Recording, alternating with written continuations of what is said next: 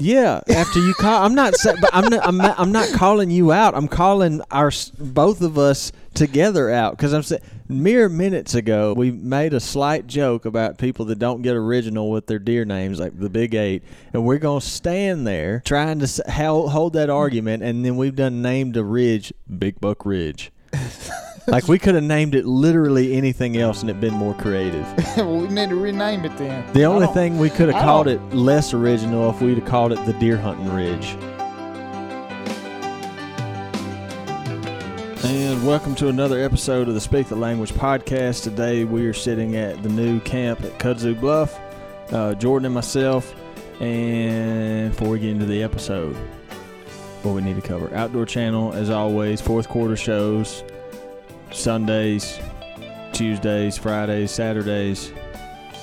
Primo's Truth About Hunting. You can find Primo's Truth About Hunting just about every day of the week. Somewhere. If you search it. Yeah, I like to cover it on here because we're very accessible. People always be asking. We still, like I said, we've talked about this I think 3 weeks now, but I still continue to get questions, so continue to talk about it. There will be no more. For now, we are done with new episodes on YouTube. All those episodes are up there. You can go to YouTube, like he said, if you want to watch Primo's Truth About Hunting. Like Jordan said, it's accessible if you look hard enough. You really don't even have to look hard. You just go to YouTube. Primo's Hunting will be the first channel to pop up. And there's all those new episodes uploaded if you haven't checked those out yet. But for those that have been asking why there haven't been new episodes coming out on Tuesdays, it's because that run of episodes is done, and we'll have new ones again. It's just going to be a little while. Yep. And Custom Meal Shop. Yep. Custom Meal Shop. It is getting gift buying season, and everybody seems like they're doing e-commerce buying this year, so you can definitely go to the website and get you some Christmas gifts for your loved one. The thing I like about it, and I may be sure I may not be the only one that thinks like this, but I grew up a Primo's fan, like a fan of like Primo's calls, especially turkey calls. But then I would also see because custom calls per se aren't like a new thing; those have been around. Yeah. But so I mean, I can remember trying to get custom calls, or get some a call that had something engraved on it or something, but it's in that world you had to do one or the other. I couldn't be a Primo's fan and get a Primo's call and it be custom as well. It just didn't work that way. And custom calls, like, they can be really, really pretty, but they sound like crap. Yeah. Yeah. But you're not wrong. But these, you can get your custom call made, your name or whatever you want to do on it, and take that baby to the woods and use it. Yeah. So and it was it's cool for me now. I could see, like the younger me, if this was before I worked for Primo's, when I was growing up watching it, if I had the Custom Meal Shop availability they have now, I would have been all over that. And they're still hand tuned right in Brookhaven, Mississippi. Yeah, they are freaking made in Mississippi. These are made from start to finish, from a block of wood to the finished products in the same place. It's the same, the same process and time and care put into making these calls. You're just now able to customize them. Yep. So it's a very cool thing. It's something. It's that. And like I said, back during the springtime, I said the most exciting thing Primo's had going on was the new web series, and I'm still very excited about that. But the Custom Meal Shop, especially with game calls, because obviously now Primo's has ground blinds, trail cameras, trigger sticks. They have all kinds of stuff. Mm-hmm. But game calls is always going to be the root of what Primo's is, obviously. So this Custom Meal Shop thing is very cool. It's something that I'm very proud to say of Primo's, because it's cool. And so they've got turkey calls, deer calls, skull mounts. Yeah, the skull. I got one last year from a buck I killed a cottonmouth. Pretty neat, because I'll always remember it. And it says up there the day I killed it, where it was, cottonmouth, and what I shot it with too. That's pretty cool. The first buck I killed at Cottonmouth last year, with you in the secret patch, that big 9-point with my bow. Yep. I got him on one of those custom skull plaques. Yeah, so they're pretty cool. Once you get so many skulls and whatever over the years, you sometimes look at them like, where did I kill that deer at? Then you remember. But with this deal, it's labeled on there, so you can remember that forever. And anybody asks, well, look at it. Yeah, it really is cool. Just because, and for those that are listening to this right now, like you might be sitting there thinking that we've got a script in front of us and we planned this. We really didn't. Like, I know things we want to hit on before we get into the meat of the podcast, but since we are talking about it, like, I can remember the way they do those now. It reminds me of, like, my granddad. He had this, those like old deer mounts where it's the skull plate with like a velvet the thing. Red or green. It's red or green velvet every time. over. Yeah, those are. Whenever I see one of those, it still reminds me of my daddy Dole. And a lot of them usually have a little gold plate on them. Exactly. That's what I was talking about. It'd be the little velvet antler thing. It wouldn't be the full skull, just a skull plate. You couldn't see the skull plate because it was covered by that velvet, and up under it looked like a little gold plate. Looked like something you'd see at a City League baseball trophy. Yeah. Like one, and it would say, like if it was my granddad's, it'd say William Dole Clanton, and it would say the date, and it'd say 8 point or something like that. Yeah. And that's what these new custom mill shop skull hangers, they remind me of, like an updated version of that. Mm-hmm. Because it's a real nice finish, and like I said, you can go into however much detail you want. You can just put your name on it, the date. You can put name, date, what you killed it with, where you killed it. But yeah, it's cool stuff. So all that you can check out, primos.com. Go to the custom mill shop, and you'll see all the options available. And as was leaked last week, it got posted on the Primos Facebook and Instagram page. We just recently did a little video about the custom mill shop. That's probably going to be pretty funny. So be on the lookout for that. One thing, we've got two subjects to hit on today. First of which, I've had a really good time, I've had more, something I've been doing lately is basing these podcasts, which we always try to tailor it to the listeners, right? I mean, that's why we do this in the first place. But I've been trying to do that even on a more direct base, like who wants to listen to what. So like last week's podcast, Stand Access, that was based off of a poll. And so today we're going to be talking about stand location, which the two of those go hand in hand. But before we do that, it's a fun subject to talk about, but I put a poll out asking how the question was phrased, how do you feel about naming bucks that you're going to hunt? Mm-hmm. Like it or don't like it? And I think it was like 74% said they liked it, and 26% said that they didn't. And I'm pretty sure my math is right on that. I did catch flack because last week we were answering that dude's question about his land, about food plots and everything, and I said that an acre and a half per 100 acres was 10%, and it's absolutely not. I had several people call me out on that. That would be 1.5%, I think.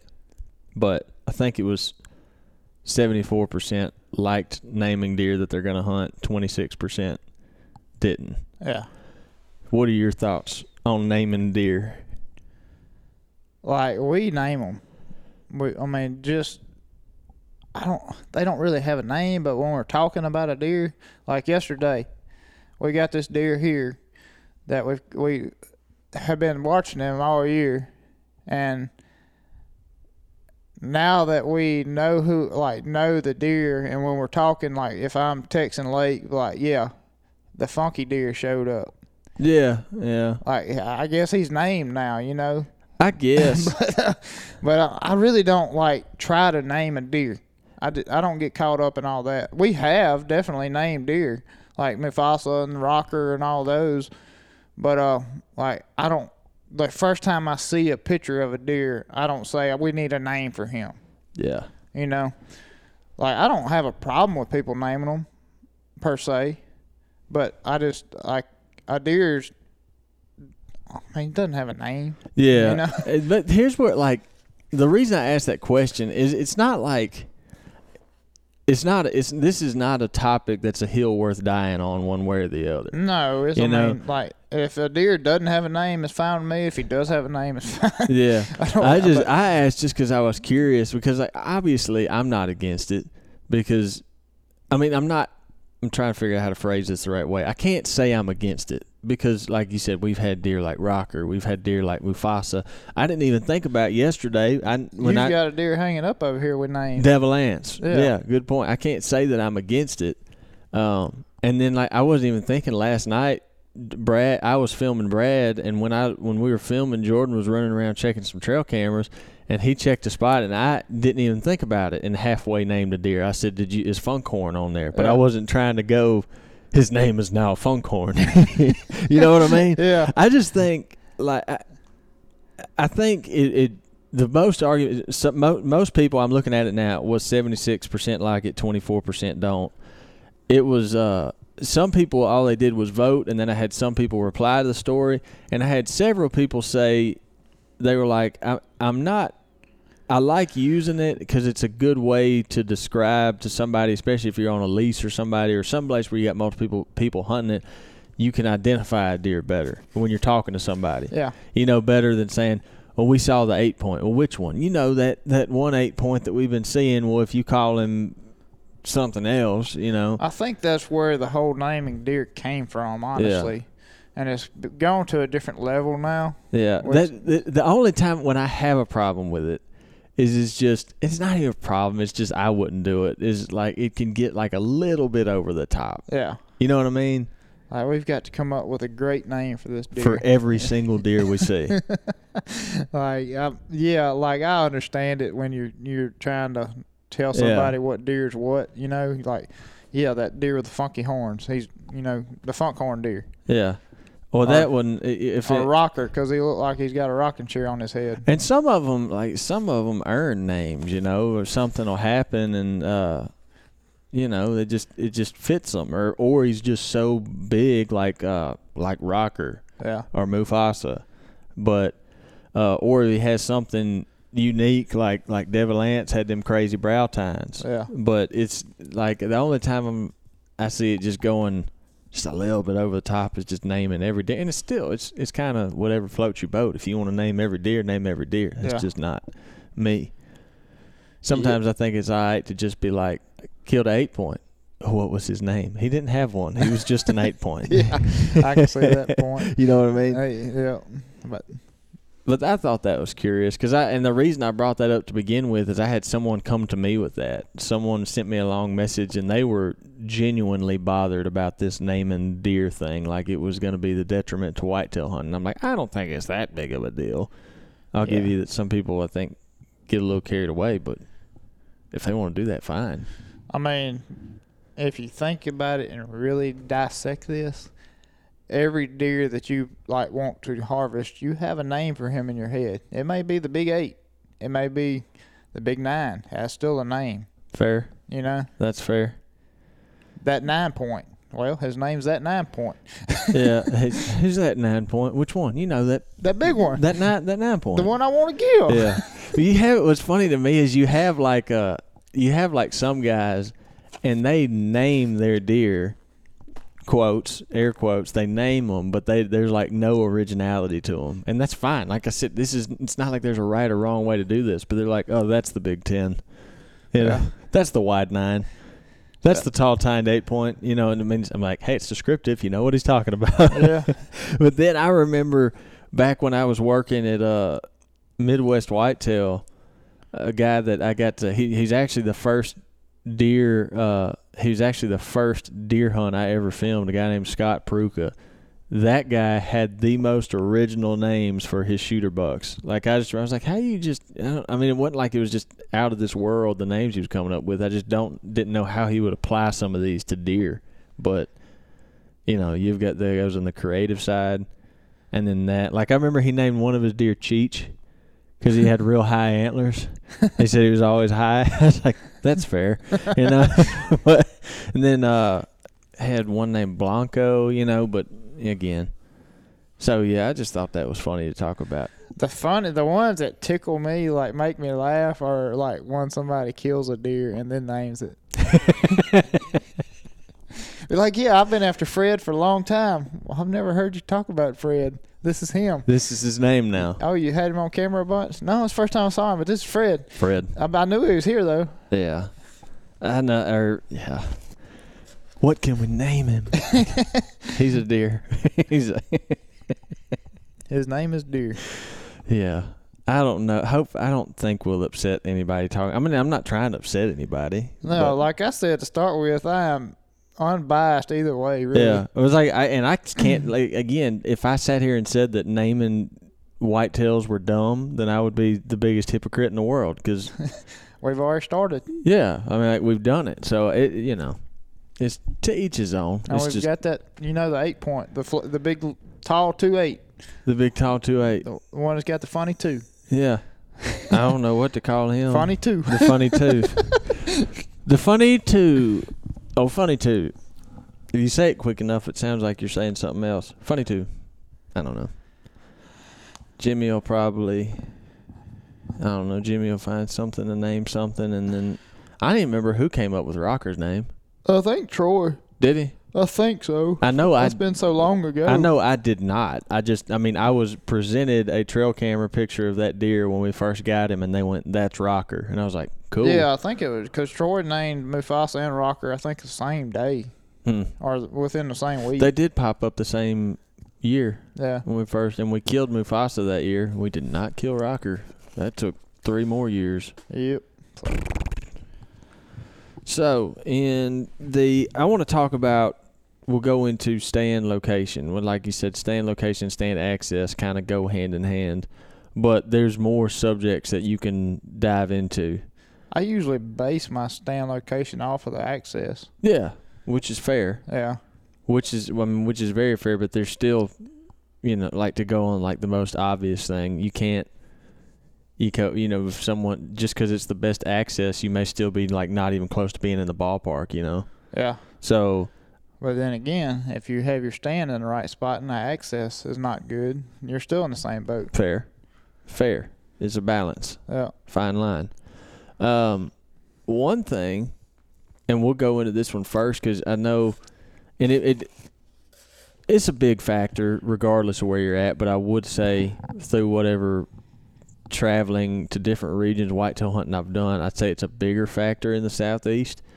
But when you hear someone say stand location, a lot of times I think the connotation is like, all right, they're going to talk about where your stand is for getting a shot at a deer. Mm-hmm.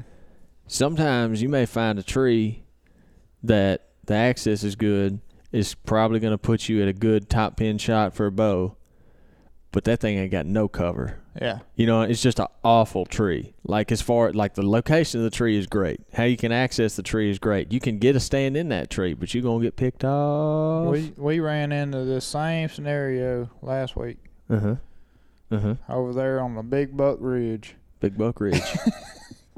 That is a food plot We're now. just sitting here talking about naming stuff and being unoriginal, and me and you named something Big Buck Ridge. It just happened, too. We didn't think about it. Just flexing our originality muscle. It's when you have a spot like that and you keep talking about it, and every time you have to explain in detail where you're talking about, it's a lot easier just to call it a certain spot. I'm not faulting you. Like, I'm saying, like, obviously that place needs a name.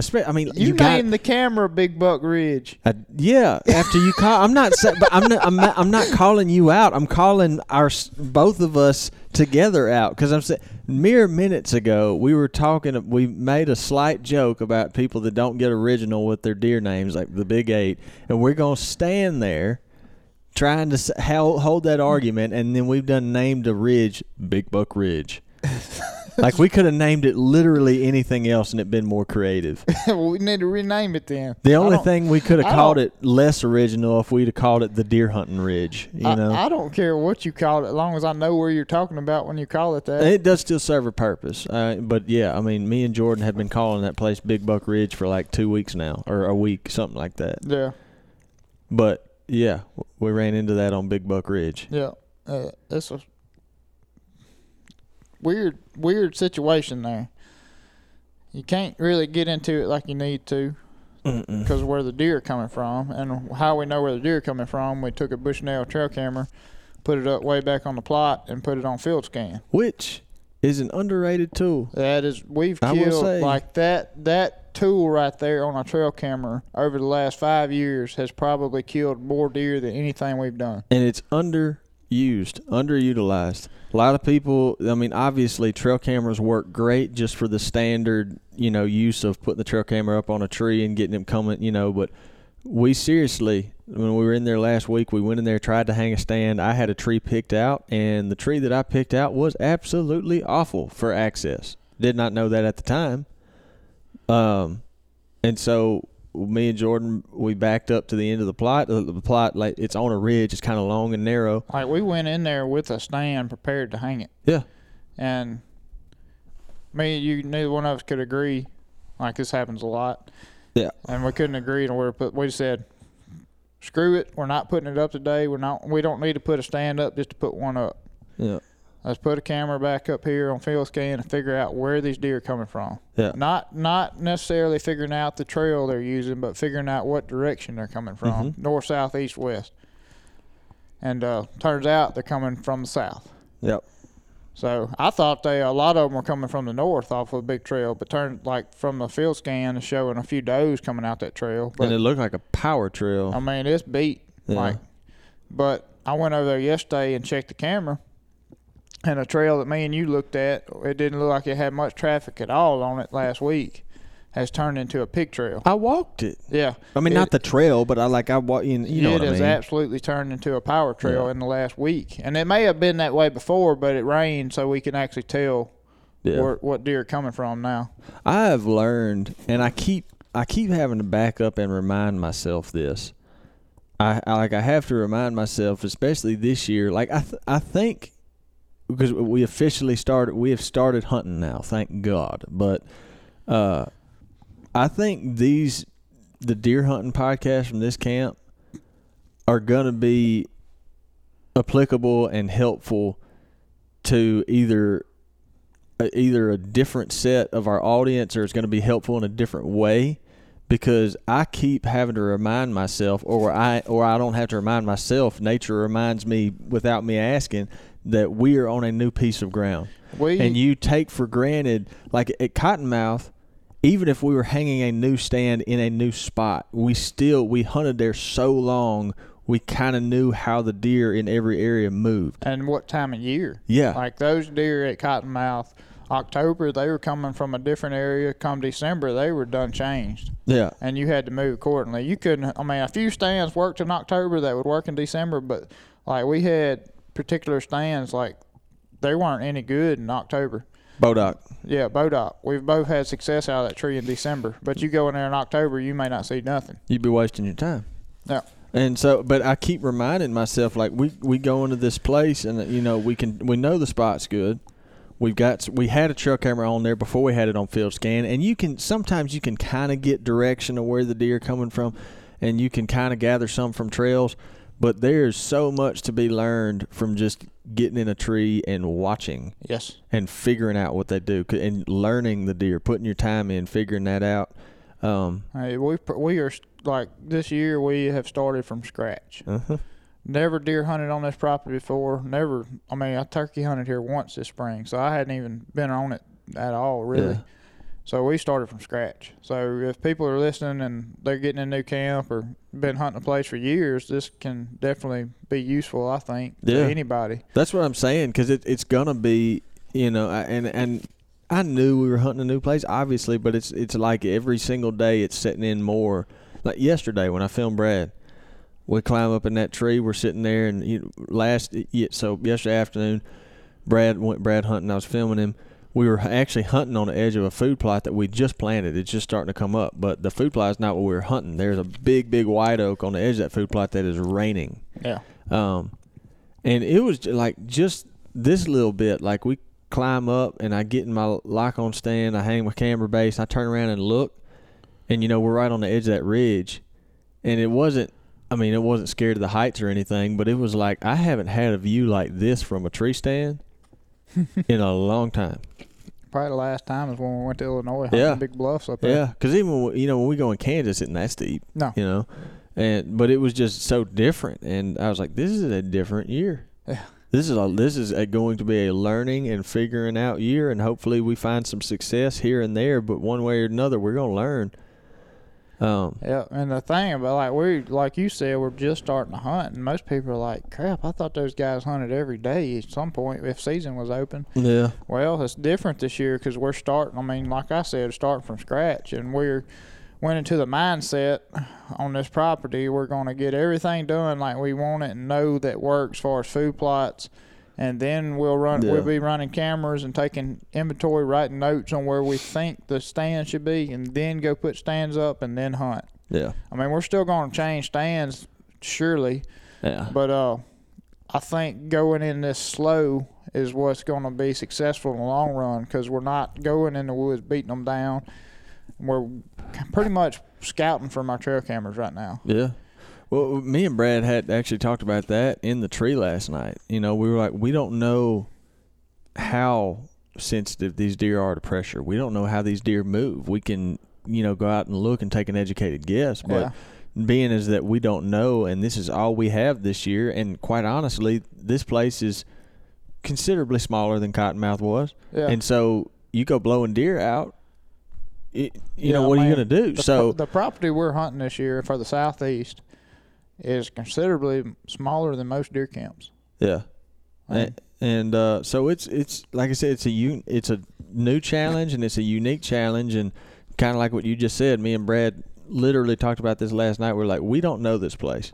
We'd be arrogant to think that we got it figured out already. Yeah. So the best thing to do learning it is to exercise caution to figure it out and not go blowing everything out of the woods and figure out what these deer do. And that's going to pay dividends not only this season but in seasons to come. Yeah, and I mean, I've said this feel like 100 times already this year. We're preparing now for December, January. Yeah. That is, anybody in the southeast,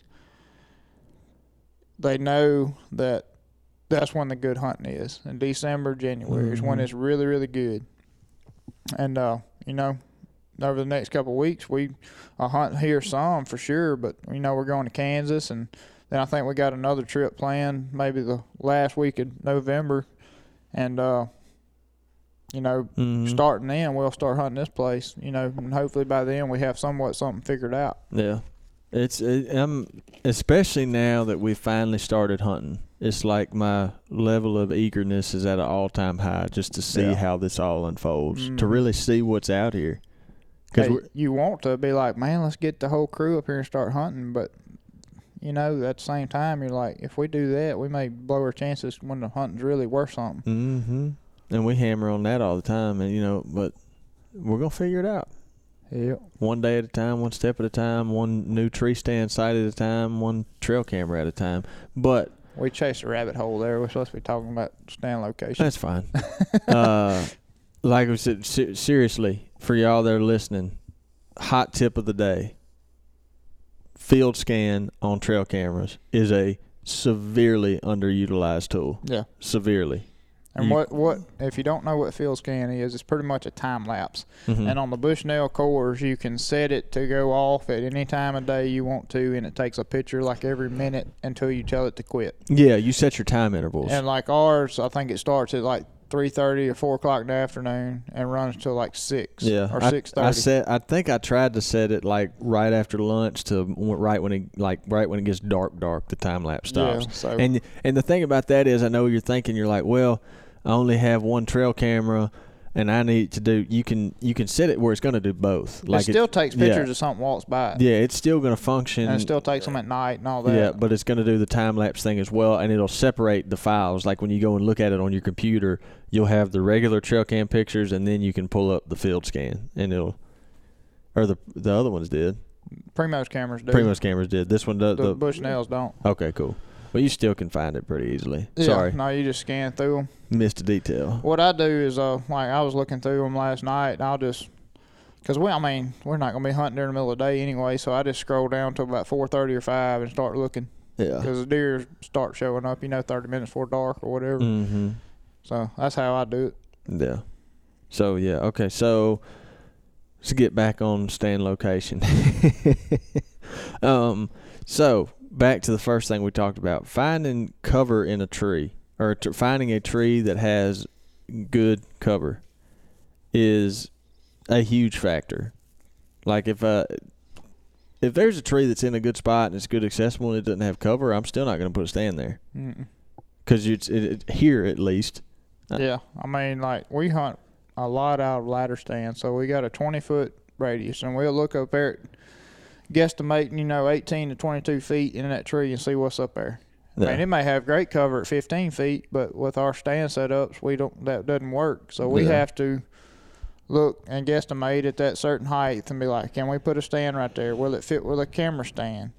Because that's a big deal too. That's another scenario a lot of people don't have to worry about is camera if it's split or a big limb coming off of it or something like that, Yeah. And but that's one of the things we look for is when we find a tree, we look up there. You don't look at the ground cover. That's got something to do with it if it gets high enough. But you look up there at, like, what we all do this. We back up like 30 yards, look at it. Yeah. And if that thing's got pretty decent cover at 20 feet, we're like, yeah, that'll work. Mm-hmm. And that obviously that changes if you have lock-ons, if you have a climber, but cover is absolutely huge. Figuring out whether or not you're backlit really bad or Yes. skylined. I had that problem at the zoo this year. I was hanging stands for opening weekend out there, and I found this tree I wanted to hunt. And I looked up there at like 25 feet where normally you'd want to be. Yeah. Like just bow hunting in the south, you want to get as higher the better. Yeah. And I was like, crap, that's wide open, but it's where it needs to be. And I moved down like to 15 feet, and it was great cover. More cover. So I put the stand there and actually hunted it opening day. And like I don't know if I've hunted that low to the ground in a long time in Mississippi, but I didn't get spotted at all. I did notice when we drove by there, those lock-ons were lower than normal. Yeah. But I didn't, we were driving by pretty quick, so I was just like, But Yeah, but I did that just for the cover reasons.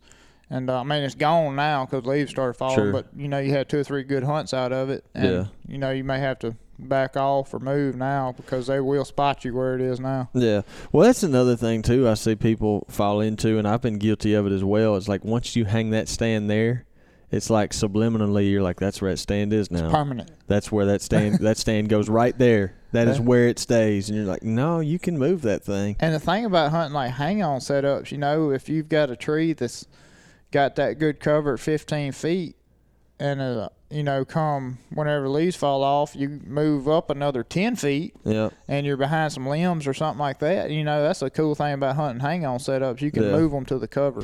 Which these days too, like the Millenniums with the brackets. Oh, they're super easy. If you are too lazy to move one of those, then I don't know what to tell you, because those are literally, and this is not a sponsored ad. Millennium does not sponsor us. No. They're just really good stands, and I discovered, I think when we first fooled with them was in Kansas last November. Mm-hmm. This is the easiest lock-on I've ever hung in my life. Yeah, the ones with the quick attached bracket are the key. Yeah. Because you go up there and you ratchet that bracket to the tree, then you pull your stand up and throw it in that bracket. You ain't got to be hanging on the tree trying to loop a rope or a chain around or whatever. It's incredibly, I would say that because I have guys, some guys, I know that saddle hunting thing's huge now, and that's great. And then there's guys that use climbers. And then there's a lot of guys that do like the just the sticks and stand. Mm-hmm. One of those Millenniums would be a great option for that. Yeah. Because like Jordan said, you can leave the stand on the ground, go up with your sticks, hang that bracket, pull the stand up, boom, you're hunting. I'm actually thinking about ordering one of those saddles just for. I don't think it would be something I hunt out of all the time. Yeah. But far as like hunting like a place like this, like figuring it out, you can go and hang and hunt and be, get up there and doing what we do filming wise, I don't know if it's going to work. I would love some feedback from somebody that's been doing it, so I have no idea before I spend $300, $350, or whatever they are. I've seen guys that film out of those saddles, but most of the ones I've seen, they're not using arms and bases. Yeah. So I'm not saying that's not possible. I just don't know. Like, I'd like to hear from somebody that's tried it. Yeah, I could definitely see the coolness about doing that, because it looks like it'd be legit for us getting up in a tree and for scouting purposes and hunting, you know. I I know a lot of the public land guys, like hunting public, they use them all the time. Yeah, but well, our buddy Spencer that we talked to last year, like he said, and he's not hunting on public land, he's hunting his own place, and he climber hunted a bunch. He said he's in love with that saddle now. Well, if he's kind of like I am. He'd rather be in a climber than he had anything. Yeah. And if he likes it, I probably would too. We just got to figure the filming situation out of I'm it. sure. Well, because when I first heard about that thing, my first thought was, how in the world do you shoot your bow with all that going on? But apparently it works, you know. So yeah, well, I got feedback from Brett the other day, and he said it's freaking awesome for gun hunting, but he hadn't done it enough with a bow to really give me a fair answer. Yeah. Yeah. I mean, gun hunting I can see easily, but, you know, bow hunting, you just got so much more going on. But we keep chasing rabbit holes, man. Oh, that's stands. Yeah, well, I they're mean, stands. you talk about getting, like, where you need to be is that I can't imagine if you got on, like, tree spikes on your boots and had a saddle. Man, I'd be all over this place. You can go anywhere, man.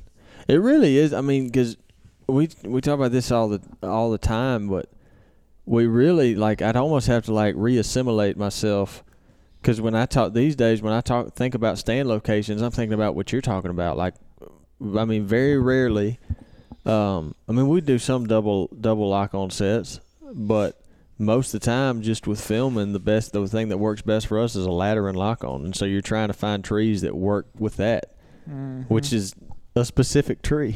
Yeah. Not every tree does. There's some trees that you're like, this would be perfect for 2 lock-ons. Yeah. But you ain't getting a ladder in there. Yep. So, I mean, the biggest, like, stand location to me, I mean, you definitely have to be close to where you think you'll get a shot, but, like, the biggest thing is not getting seen. Not getting seen or smelt. And that's what I think cover is just so often overlooked. Truly. That's why I brought that up first. We, I don't know how many times we've gone somewhere or been riding on somebody's place or just even in, like, hunting public land. Like, it's like, how does anybody ever hunt out of that stand? Every deer within 100 yards, you're going to see them. Dude, and then I'm not going to call anybody out. I should, because it'd be funny. But, like, how many times, and I know you've gotten one of them, you get sent, like, me and you get, like, a Snapchat from one of our buddies. And they'll send you a video of the stand they hung. And you're like, bro, you're in a telephone pole. You know what I mean? Like, there ain't no cover. I mean, you can definitely get away with it. I've seen stranger things happen, but I want to be able to be in a spot where a deer never know I'm there. I just don't, like...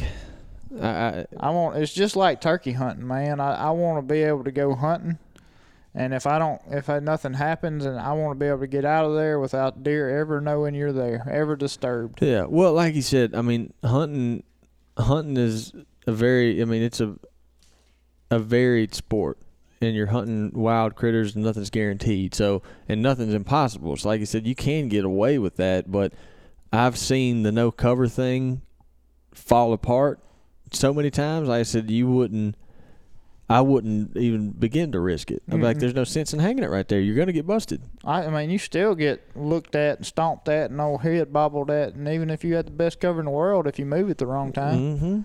There's just too many things going against you. And these daggum does, they're the ones you got to worry about. Yeah. Because them suckers, I swear, I don't know what their memory is, but they've got to have some type of memory. Because, like, Cottonmouth, we had some particular does that we knew that it was the same doe because some of them had, like, a couple of different color variations or something, or a scar on their back. I can't remember. Like at Reba. Reba. She was notorious for it.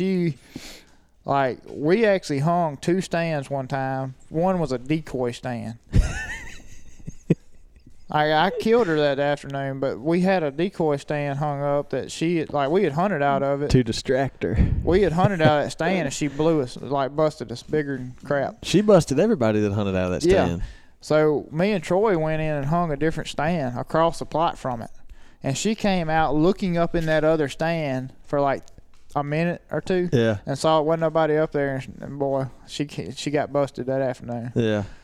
But that's crazy. But I swear they have memory, because they'll come out looking in those spots those stands have been in. If they know where they're at. I told Will, I was filming Will. It was the afternoon at Cottonmouth. You remember he killed that really, really wide 8-point at the pit plot. And I told Will, I said, we didn't talk about it prior to. But the pit plot was kind of like a long, narrow food plot.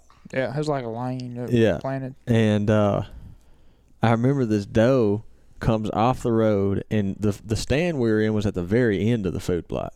Yeah. And she comes at the very front of it, and she is walking down the lane towards the end.